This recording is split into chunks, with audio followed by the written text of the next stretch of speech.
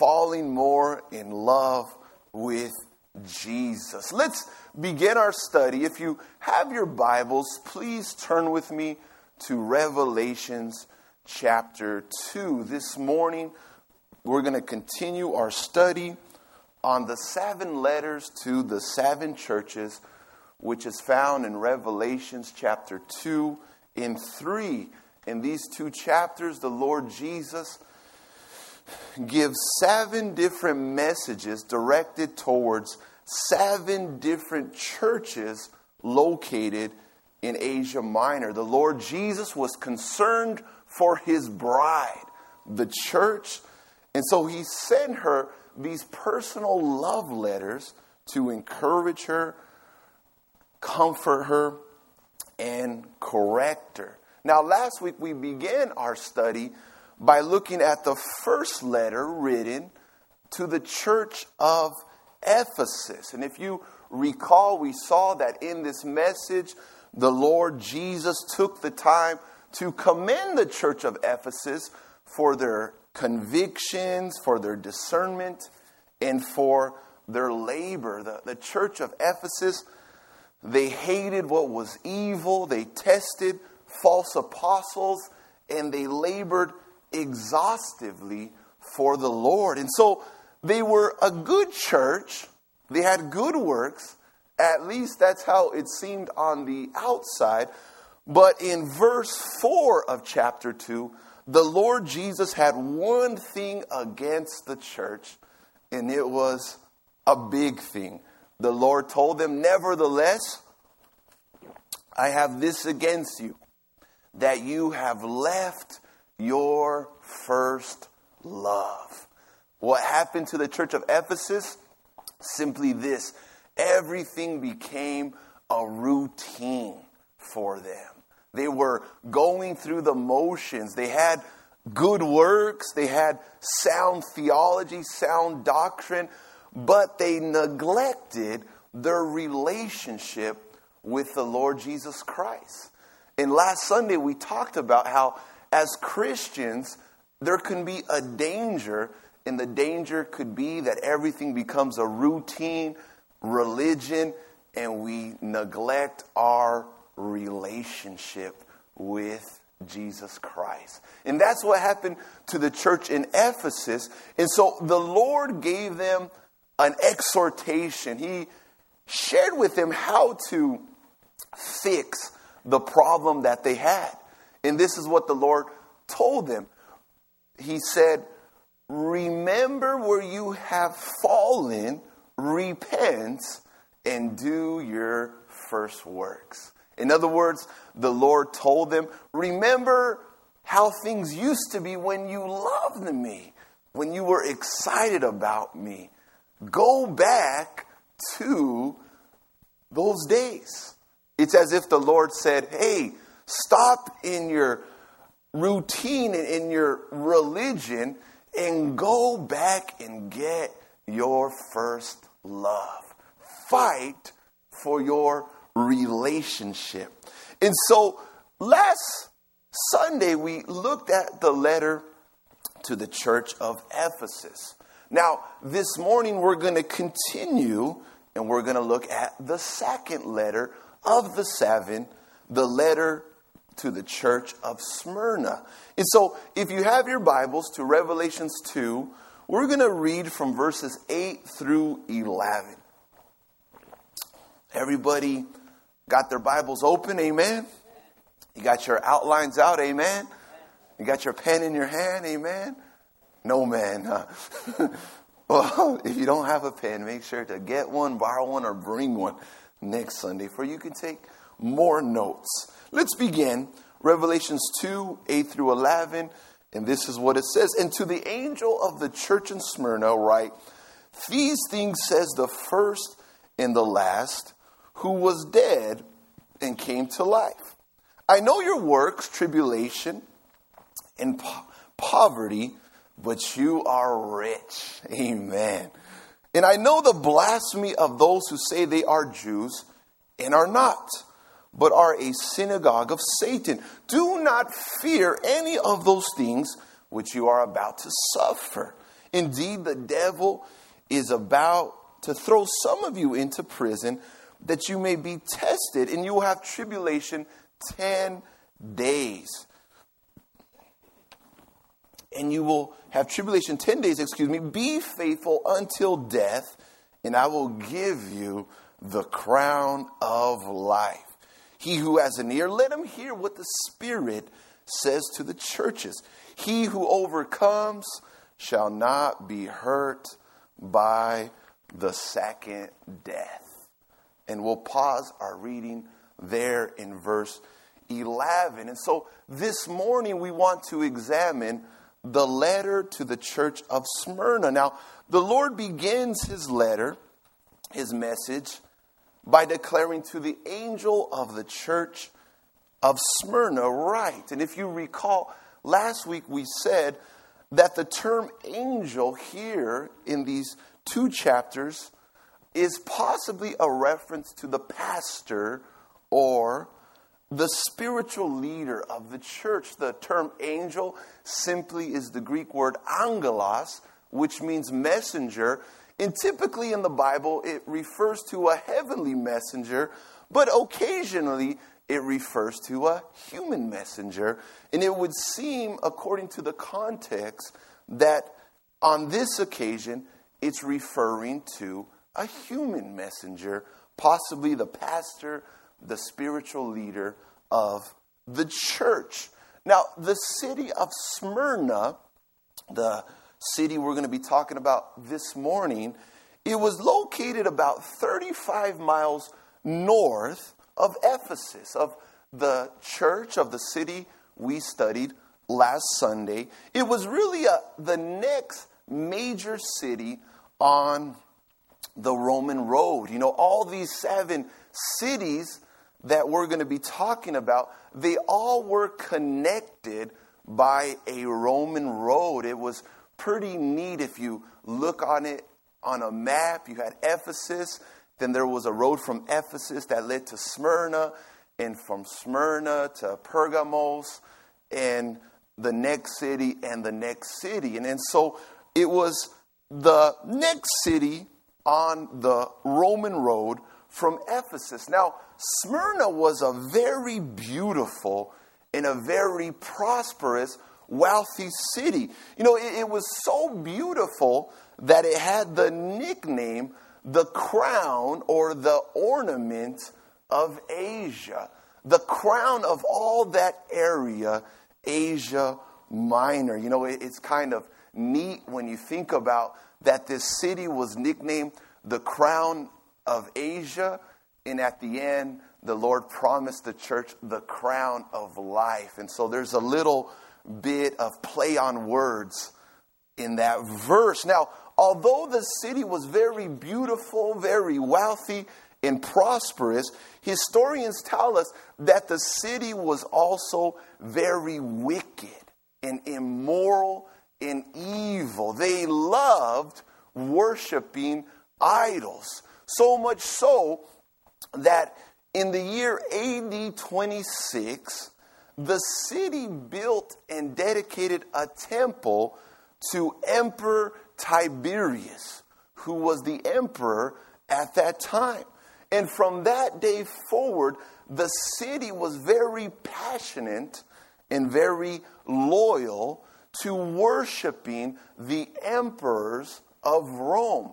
Smyrna was considered really the center of emperor worship for all of Asia Minor. And what would happen if you didn't worship Caesar, and if you didn't confess him as Lord, and if you didn't pinch a little incense at his altar, you would suffer severe consequences.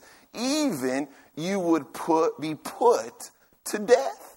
If you refuse to worship Caesar and confess that Caesar was Lord, you would be persecuted. Now, why do I take the time to mention that to you? Well, that was a little problem for the Christians in Smyrna. And it was a little problem for the Christians throughout the Roman Empire. You see, the Christians, they had the conviction that Jesus was Lord, not Caesar. If you read Acts chapter 10, verse 36, Peter tells Cornelius, who was a Roman centurion, Jesus is Lord of all. I'm sure when Cornelius heard that for the first time, he probably was a little confused. Because as a Roman centurion growing up, serving in the Roman army, all his life he heard that Caesar was Lord. But Peter came to his house and said, Cornelius, you had it all wrong. Caesar is not Lord, but Jesus is Lord. And he is Lord of all. How many of you this morning know that Jesus is Lord of all? Amen. And so in Smyrna, the Christians, they had a little problem. Everyone was worshiping Caesar. Everybody was confessing that Caesar was Lord, but they were confessing that Jesus was Lord. And because of it, they were being persecuted. They were being imprisoned, and they were even being put to death. And so Smyrna is what we like to call the persecuted church. And it was to this persecuted church that Jesus addressed this second letter.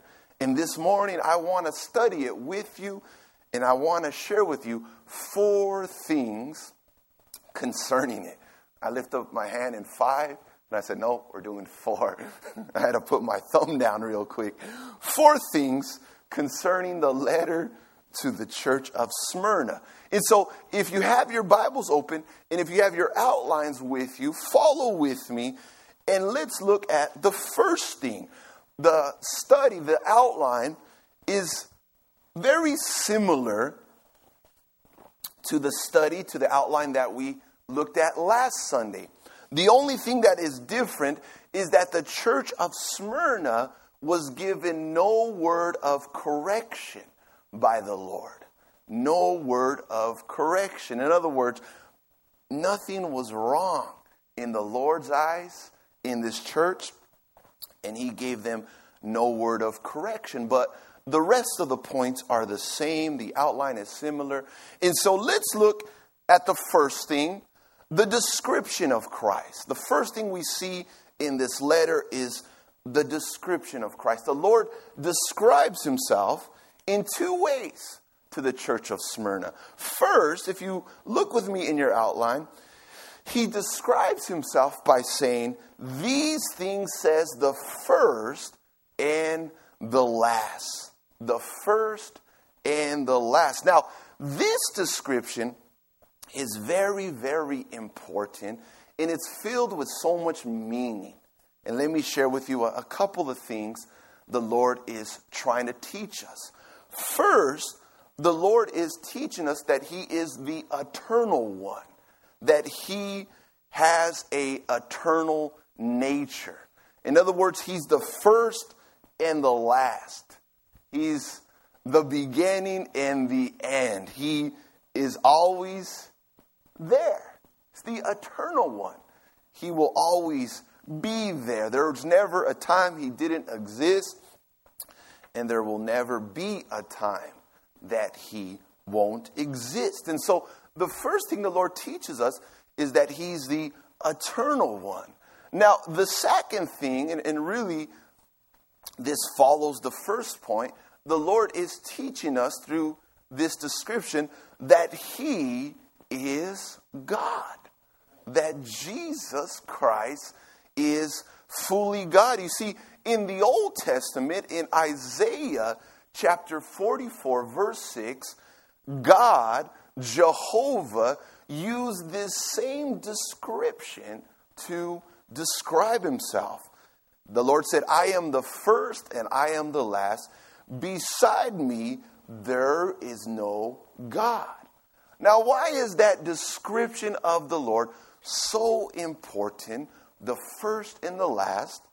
Well, because many people teach and believe that Jesus is not God. Many cults, many movements, they teach that Jesus is not God. And what's sad about it is that these cults, these movements, they profess to believe in the New Testament. They profess to follow the teachings of the scriptures, and yet they claim or they say that Jesus is not God. But the truth is, that is a lie. Jesus is fully God and fully man. He is the first and the last, the eternal one, Almighty God. You know, Jesus, he's not simply a good moral teacher, a wise man, a miracle worker, or a prophet, but he is God Almighty. How many could say amen to that? Amen. We believe in the deity of Christ. You know, every once in a while, I get an opportunity to talk to some of those people who don't believe that Jesus is God. And, you know, whenever I talk to them, I already know the verses they're going to show me. I kind of pointed out to them, hey, you're going to show me this one next.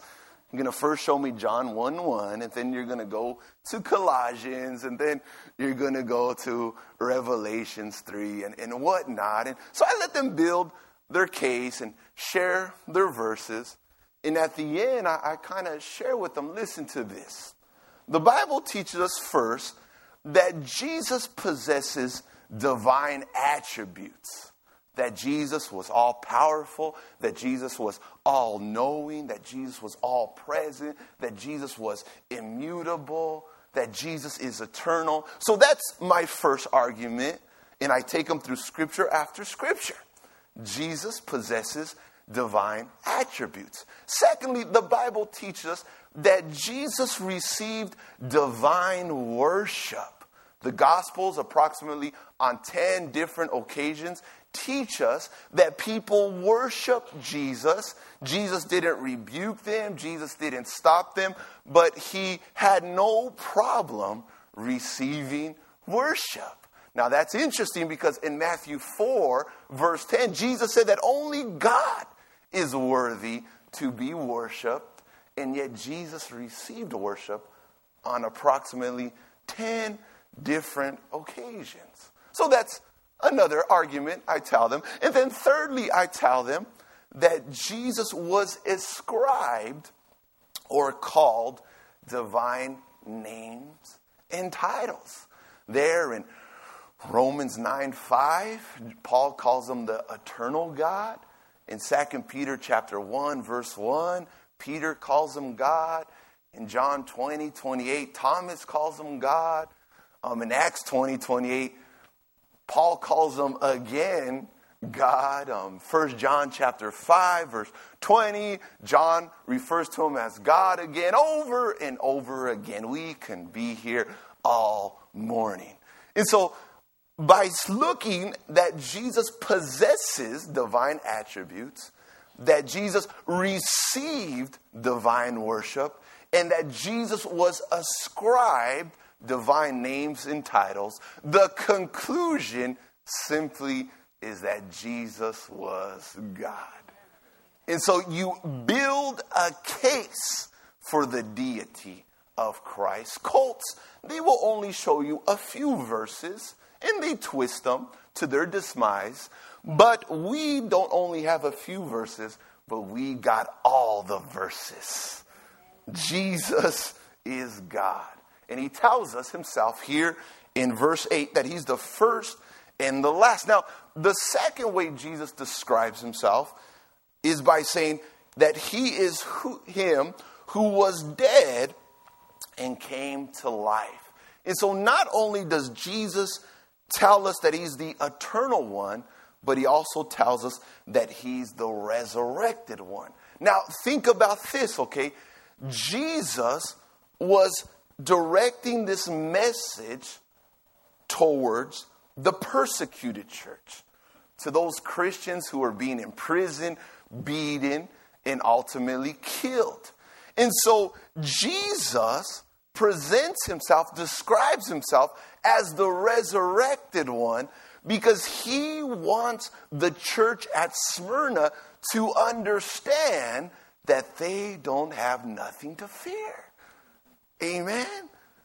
That he conquered the grave, that he took the sting out of death, and they have nothing to fear because they serve the one who is the resurrected one.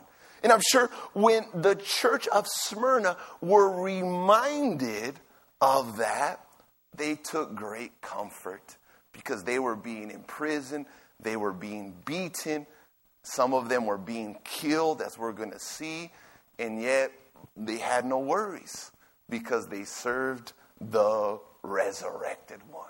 And this morning, in the same way, the Lord reminds us that he's the resurrected one, that he conquered the grave, that he took the sting out of death, and we have nothing to fear.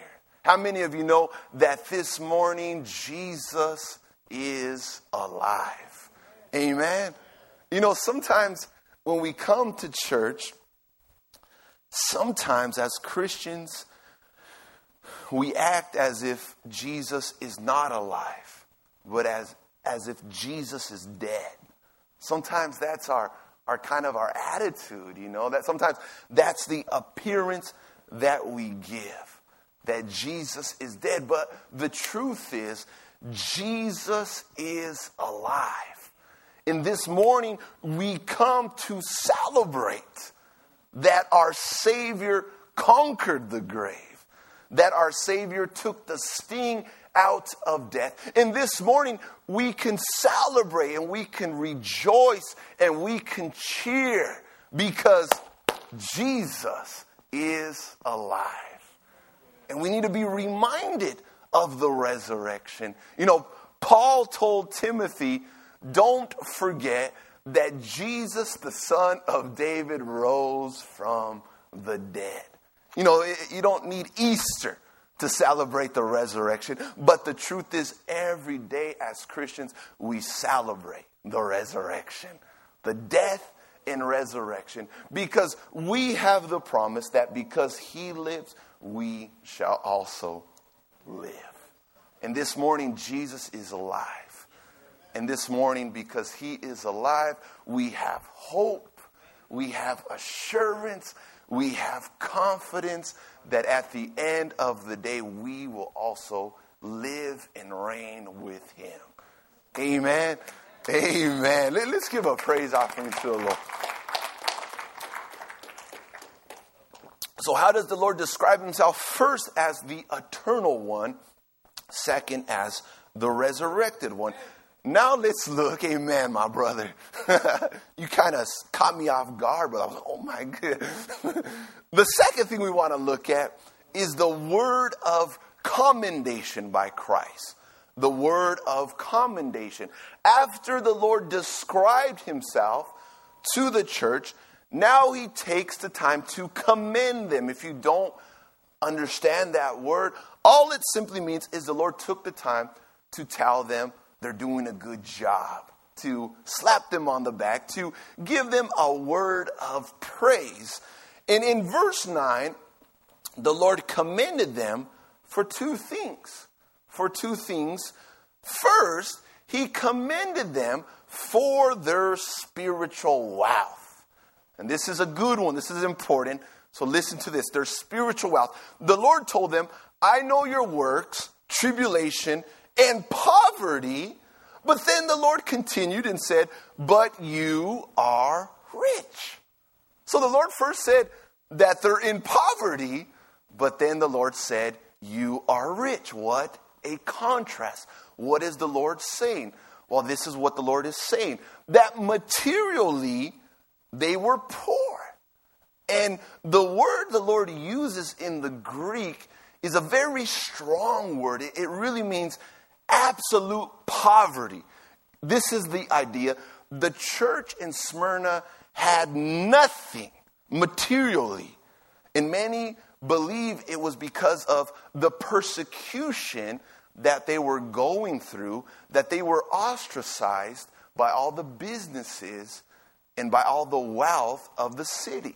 And so the Lord said, hey, you're poor, earthly speaking, materially speaking.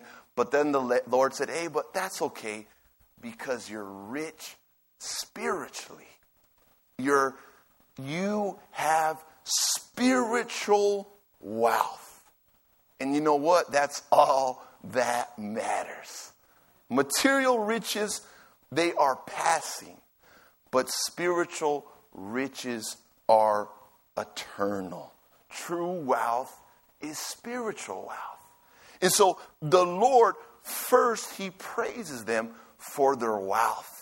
And it wasn't because they had nice buildings and nice sound systems and nice chairs and air conditionings. That's not what the Lord focused on. Not those riches, but the Lord was focusing on their spiritual riches, on their spiritual wealth.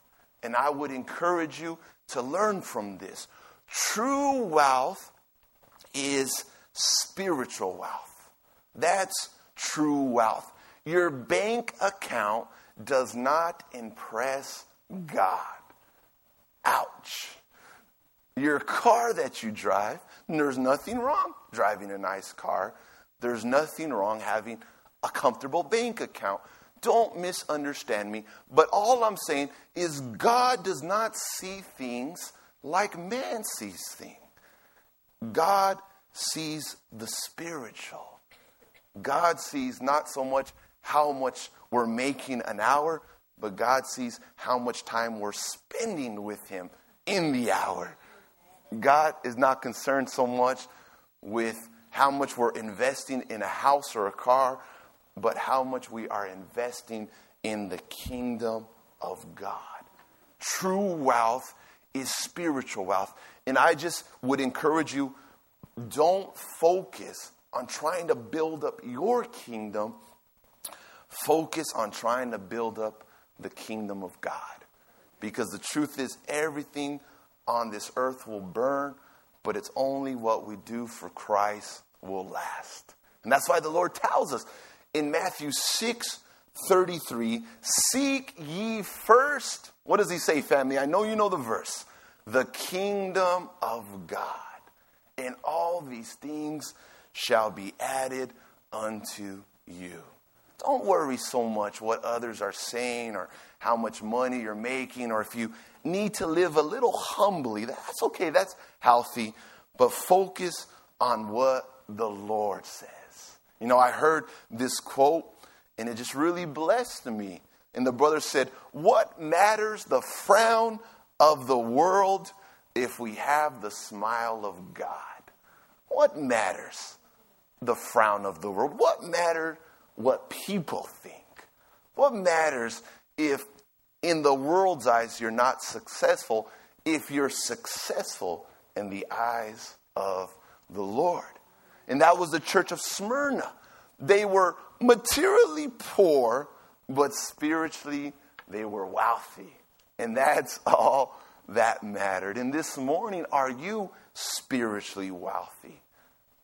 This morning, are you storing up treasures in heaven? Family, I would encourage you to do so, because at the end of the day, that's all that's going to last. Amen? How many could say amen to that? It's good to hear stuff like that.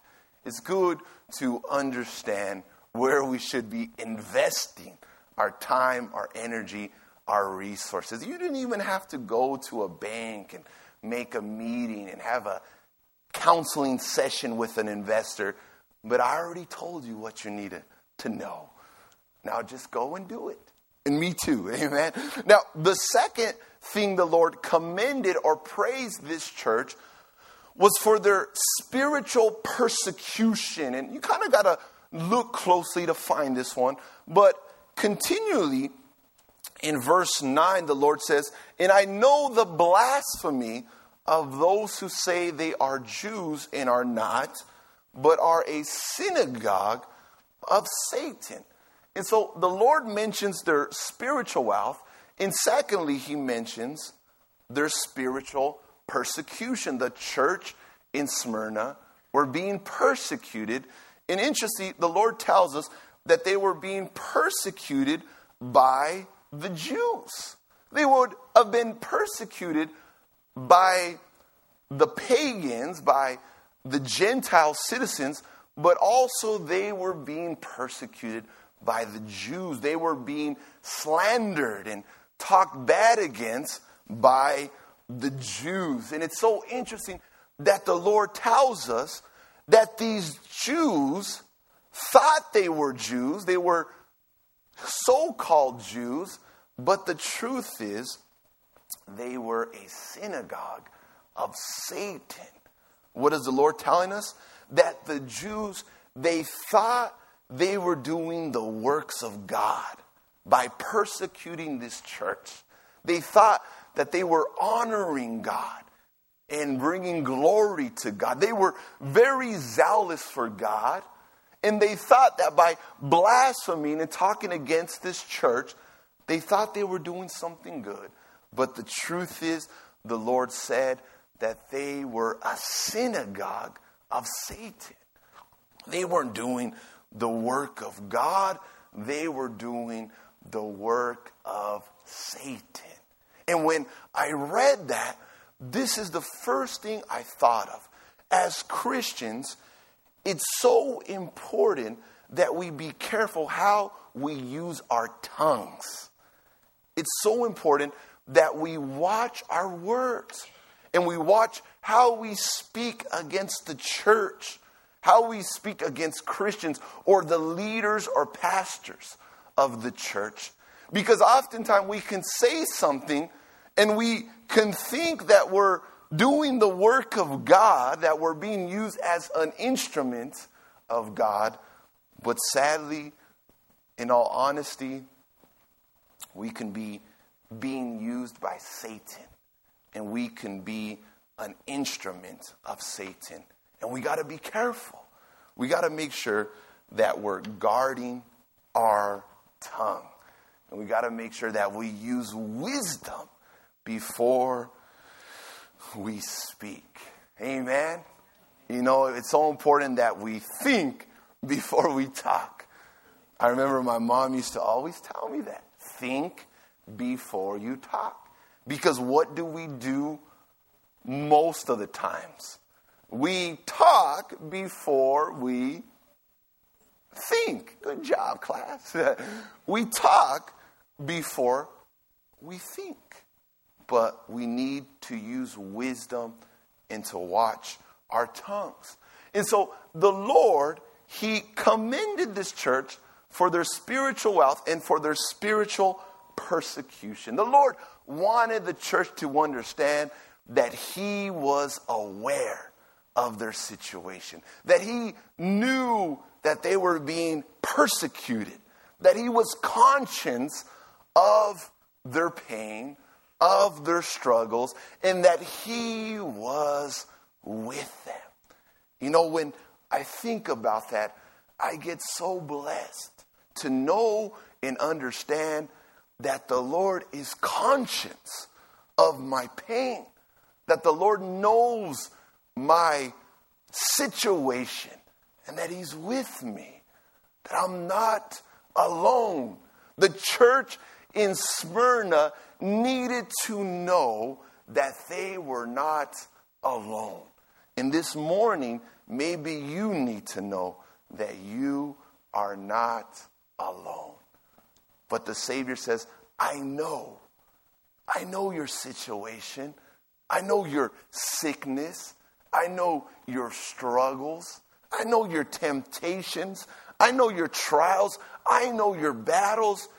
I know. And I'm with you. And I'm ready and I'm willing to help you. Amen. And so the church in Smyrna, the Lord commended them for their spiritual wealth and their spiritual their spiritual persecution. Let's now come to the third thing that the Lord shares with them. And it's what we like to call the word of exhortation. The Lord now exhorts the church, encourages them, challenges them. And here in verse 10, the Lord exhorts the church in two ways. And don't miss this because it is going to be a blessing. First, the Lord exhorts the church to be fearless. Fearless. He says, do not fear any of those things which you are about to suffer. So first, the Lord exhorts the church to be fearless. The church in Smyrna were being persecuted, and the persecution would continue. But the Lord tells them, don't be afraid. Stop fearing. There's nothing to fear. Be fearless. That's a word that this church desperately needed to hear. Be fearless. You know, many people in this world, they're slaves to fear. How many of you know many people struggle with fear? Amen? Maybe this morning, someone in here is struggling with fear. We struggle as humans with the fear of death, with the fear of failure, with the fear of loneliness, with the fear of poverty, with the fear of rejection. The list goes on and on. Many find themselves slaves to fear. And Satan, that's one of the devices that he uses to enslave people. Fear. Fear of the mind. Fear of thoughts. Fear of the heart and of the emotions. People are enslaved with fear. And yet the Lord, knowing that, throughout his word, over and over and over, from the Old Testament to the New, the Lord tells his people that they have nothing to fear. The Lord tells his people, be fearless. Isaiah 41:10, fear not, for I am with you. Be not dismayed, for I am your God. I will strengthen you. Yes, I will help you. I will uphold you by my righteous right hand. Over and over, that's the message the Lord is always giving to his people. Fear not. I'm with you. Don't be afraid. I will strengthen you. Don't fear. I will help you. I will uphold you. I will keep you. And that's the message, and that's the word that the Lord gave to this church. And this morning, that's the message, that's the word that the Lord gives to us, his church. Do not fear. You know, this morning, what fears do you have? This morning, what are you afraid of? And I know many of us struggle with some type of fear. I know because I talk to a lot of people who come to church, and I interact with a lot of young and a lot of old, and so many times the problem is fear that people have. You know, for the past 2 months, I've been counseling a young man who has the fear that the Lord doesn't forgive him. And he doesn't sleep at night. He doesn't rest. He doesn't eat because the enemy is oppressing him with fear. And this morning, there might be someone who is being oppressed by fear. Maybe the fear of the unknown. Maybe the fear of being alone. Maybe the fear of losing a job. I don't know, but the Lord tells you and the Lord tells me, do not fear. Do not fear. You have nothing to fear about because the Lord is with you and he's with me. And this morning, the Lord wants to free us from fear. The Lord wants to free us from this oppression that maybe we're going through. The oppression of fear. And all you have to do is allow the perfect love of Christ to cast out all your fears. For John tells us in 1 John 4:18 that perfect love casts out fear. You want to know what the remedy for fear is? It's the love of Jesus Christ. Amen. Amen. That's the remedy for fear, is reminding yourself, telling yourself, meditating that Jesus loves you. And perfect love casts out fear. This morning, we have nothing to fear because Jesus loves us. Amen. Amen. You know, when I was a child, whenever I got a little afraid at night or of the dark, you'll never guess where I ran to. Anybody? My parents' room. You know, because when I was with my parents, I just had no fear. Because I knew they would protect me. And I knew that they were going to watch over me. And I knew that they loved me so much that they wouldn't allow anything to happen to me. And this morning, if you're struggling with fear, you need to run not to your earthly parents, but you need to run to your heavenly Father. Because He loves you. He's going to protect you. He's going to watch over you. And He's not going to let anything happen to you. And if He does, it's because it's for your own good. But He's going to sustain you and keep you through the trial. Amen? Perfect love casts out fear. And so the Lord told this church, be fearless. Now, secondly, the Lord told them to be faithful. He exhorted them, be fearless. Secondly, be faithful. Continue to read with me. Verse 10, the Lord says, indeed, the devil is about to throw some of you into prison that you may be tested. And you have tribulation 10 days. And this is the word of exhortation. Be faithful unto death, and I will give you the crown of life. And so the church was being persecuted. The persecution would continue, and the Lord exhorts them, be fearless, be faithful. Now, if you study church history, you'll learn that this exhortation by the Lord was put to practice by the bishop of Smyrna, the pastor, in the year 156, and the pastor was named Polycarp. And this is a very famous story of church history. Polycarp was the bishop of Smyrna, and Polycarp, he was arrested by the city officials, and he was taken to the theater in Smyrna.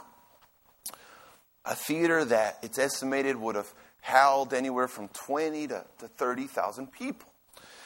And as Polycarp was taken to this theater, the governor approached him, and the governor told Polycarp, curse Christ, and I will release you. Curse Christ, reject Christ, blasphemy, deny Christ, and I will release you. And church historians tell us that in spite of the persecution, in spite of the danger, Polycarp responded with these words, and they're very well-known words. 86 years I have served Christ, and He has never wronged me. How can I curse my King? 86 years I've served Christ. I've stayed faithful to Christ. And He's never done me wrong. He's never failed me. He's never let me down. How can I curse Him? How can I blaspheme? How can I deny Him? And church historians tell us that when the governor heard that response, that he was infuriated. And he ordered his soldiers to put Polycarp to death. Now, I'm sure, and church historians don't tell us this, but I'm pretty sure that as Polycarp breathed his last breath, that he was reminded of the words of the Lord that the Lord gave to the church of Smyrna. Be faithful until death, and I will give you the crown of life. And just like the Lord said, that's what Polycarp did. He was faithful until death.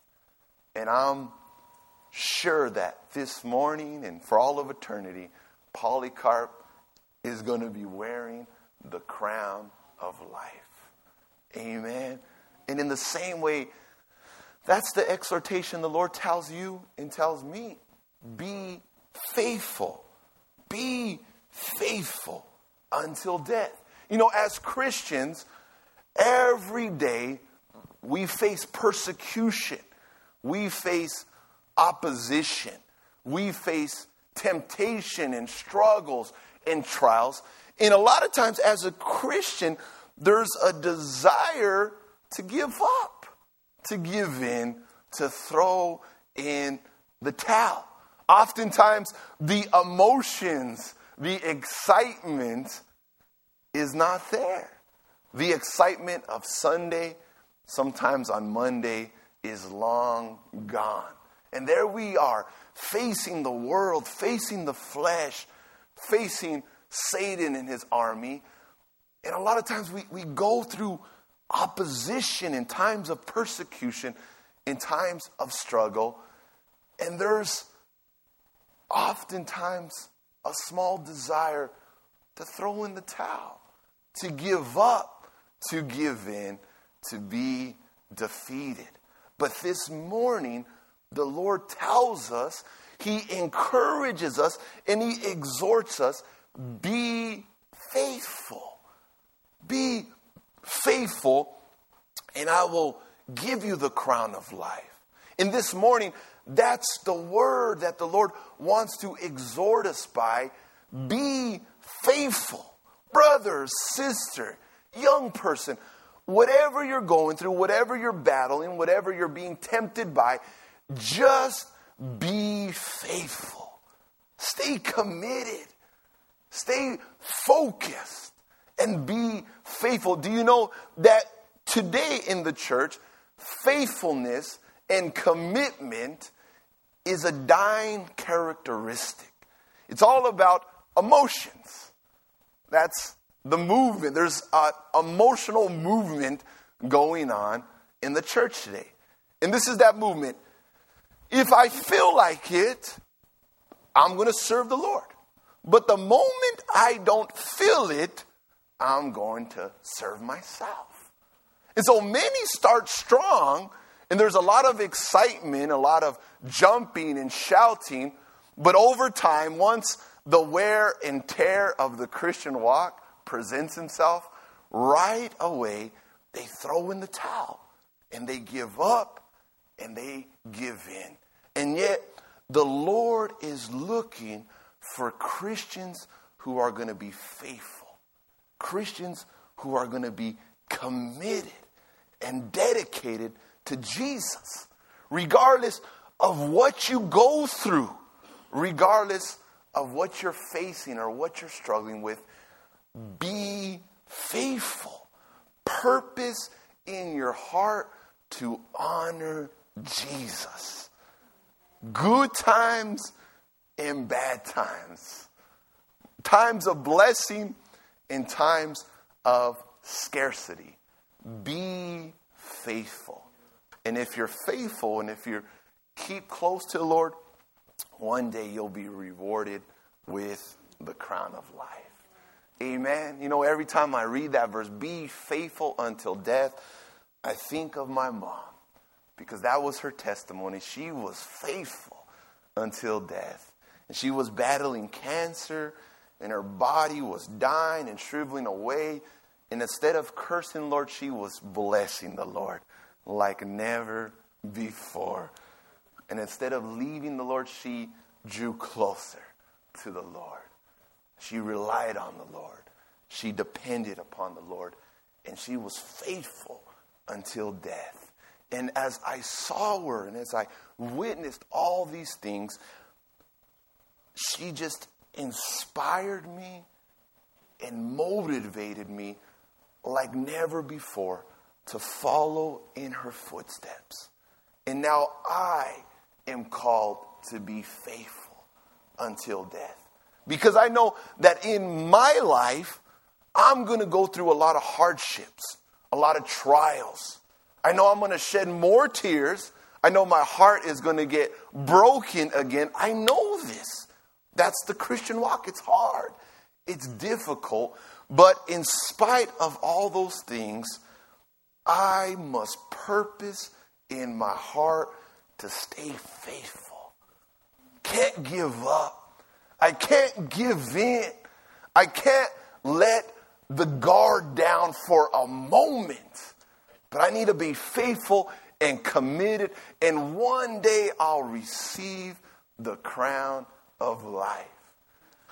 And one day I'll be with Jesus. And that's what we need to be, family. We need to be fearless and we need to be faithful in the name of the Lord Jesus Christ. Amen.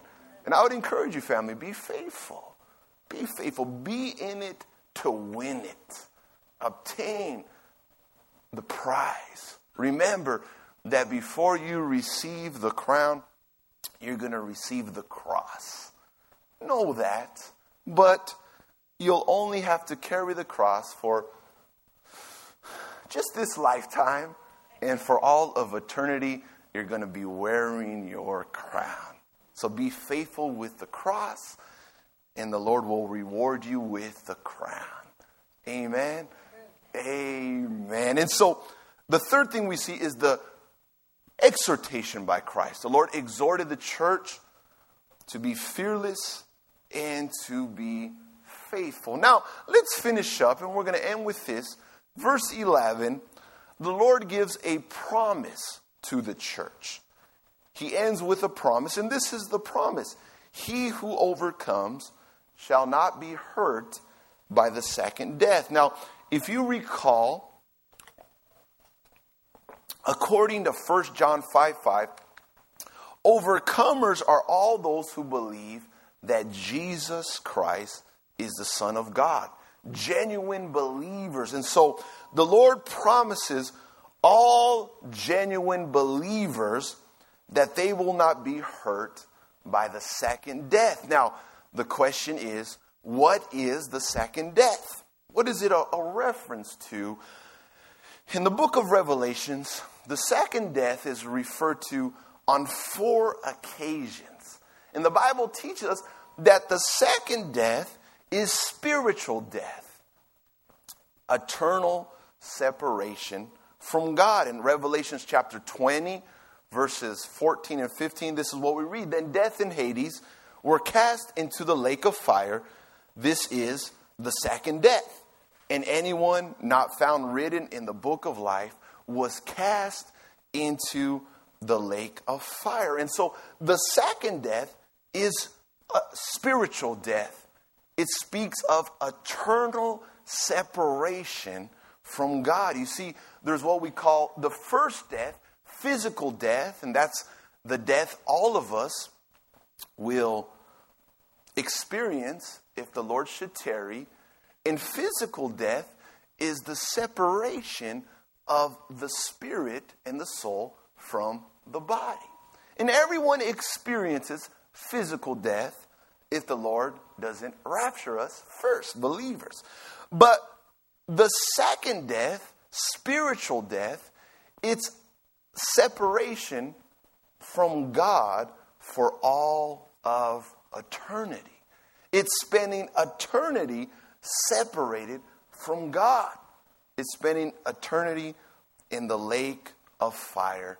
And only those who reject Christ and refuse to put their faith and trust in Jesus as their personal Savior, only those will experience the second death. And so this is what the Bible teaches. You could either be born twice and die once, or you could be born once and die twice.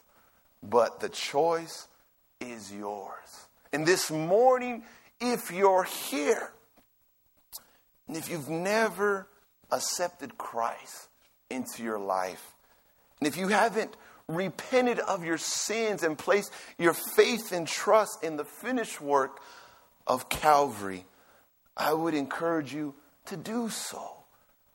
Take this serious.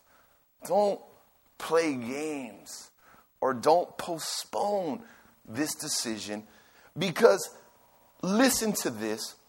If you think the first death, if you think physical death is something to be feared, friend, it's nothing in comparison to the second death. If you are afraid of physical death, it's nothing in comparison to spiritual death.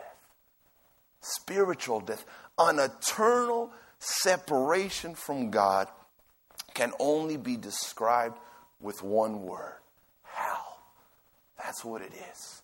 To be separated from God for all of eternity. And listen to this. This morning, if you're here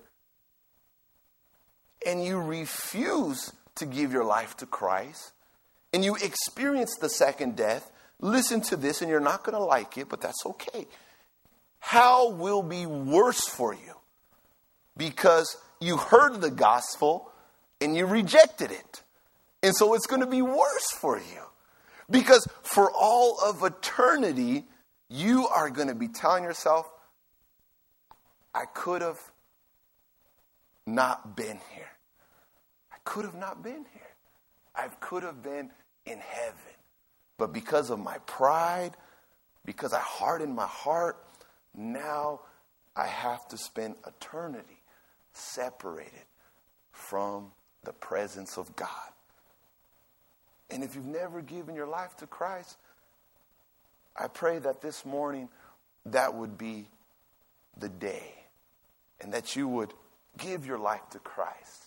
Because the Lord promises us that those who overcome, those who place their faith and trust in Him, will not be hurt by the second death.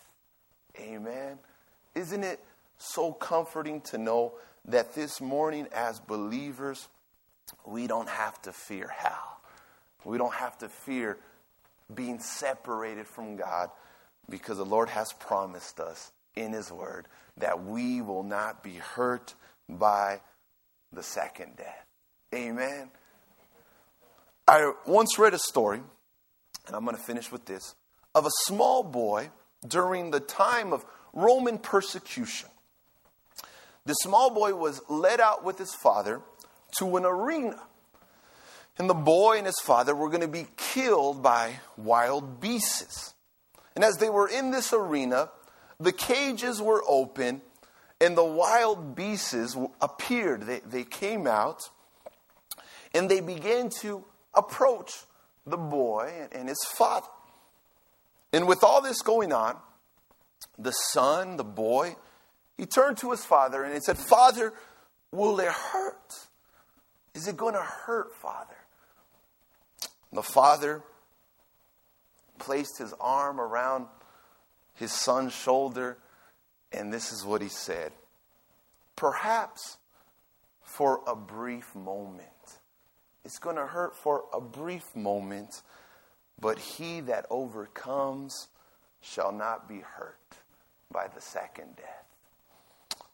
And as we come to the end of this letter, the Lord tells you and He tells me, he who has an ear, let him hear what the Spirit says to the churches.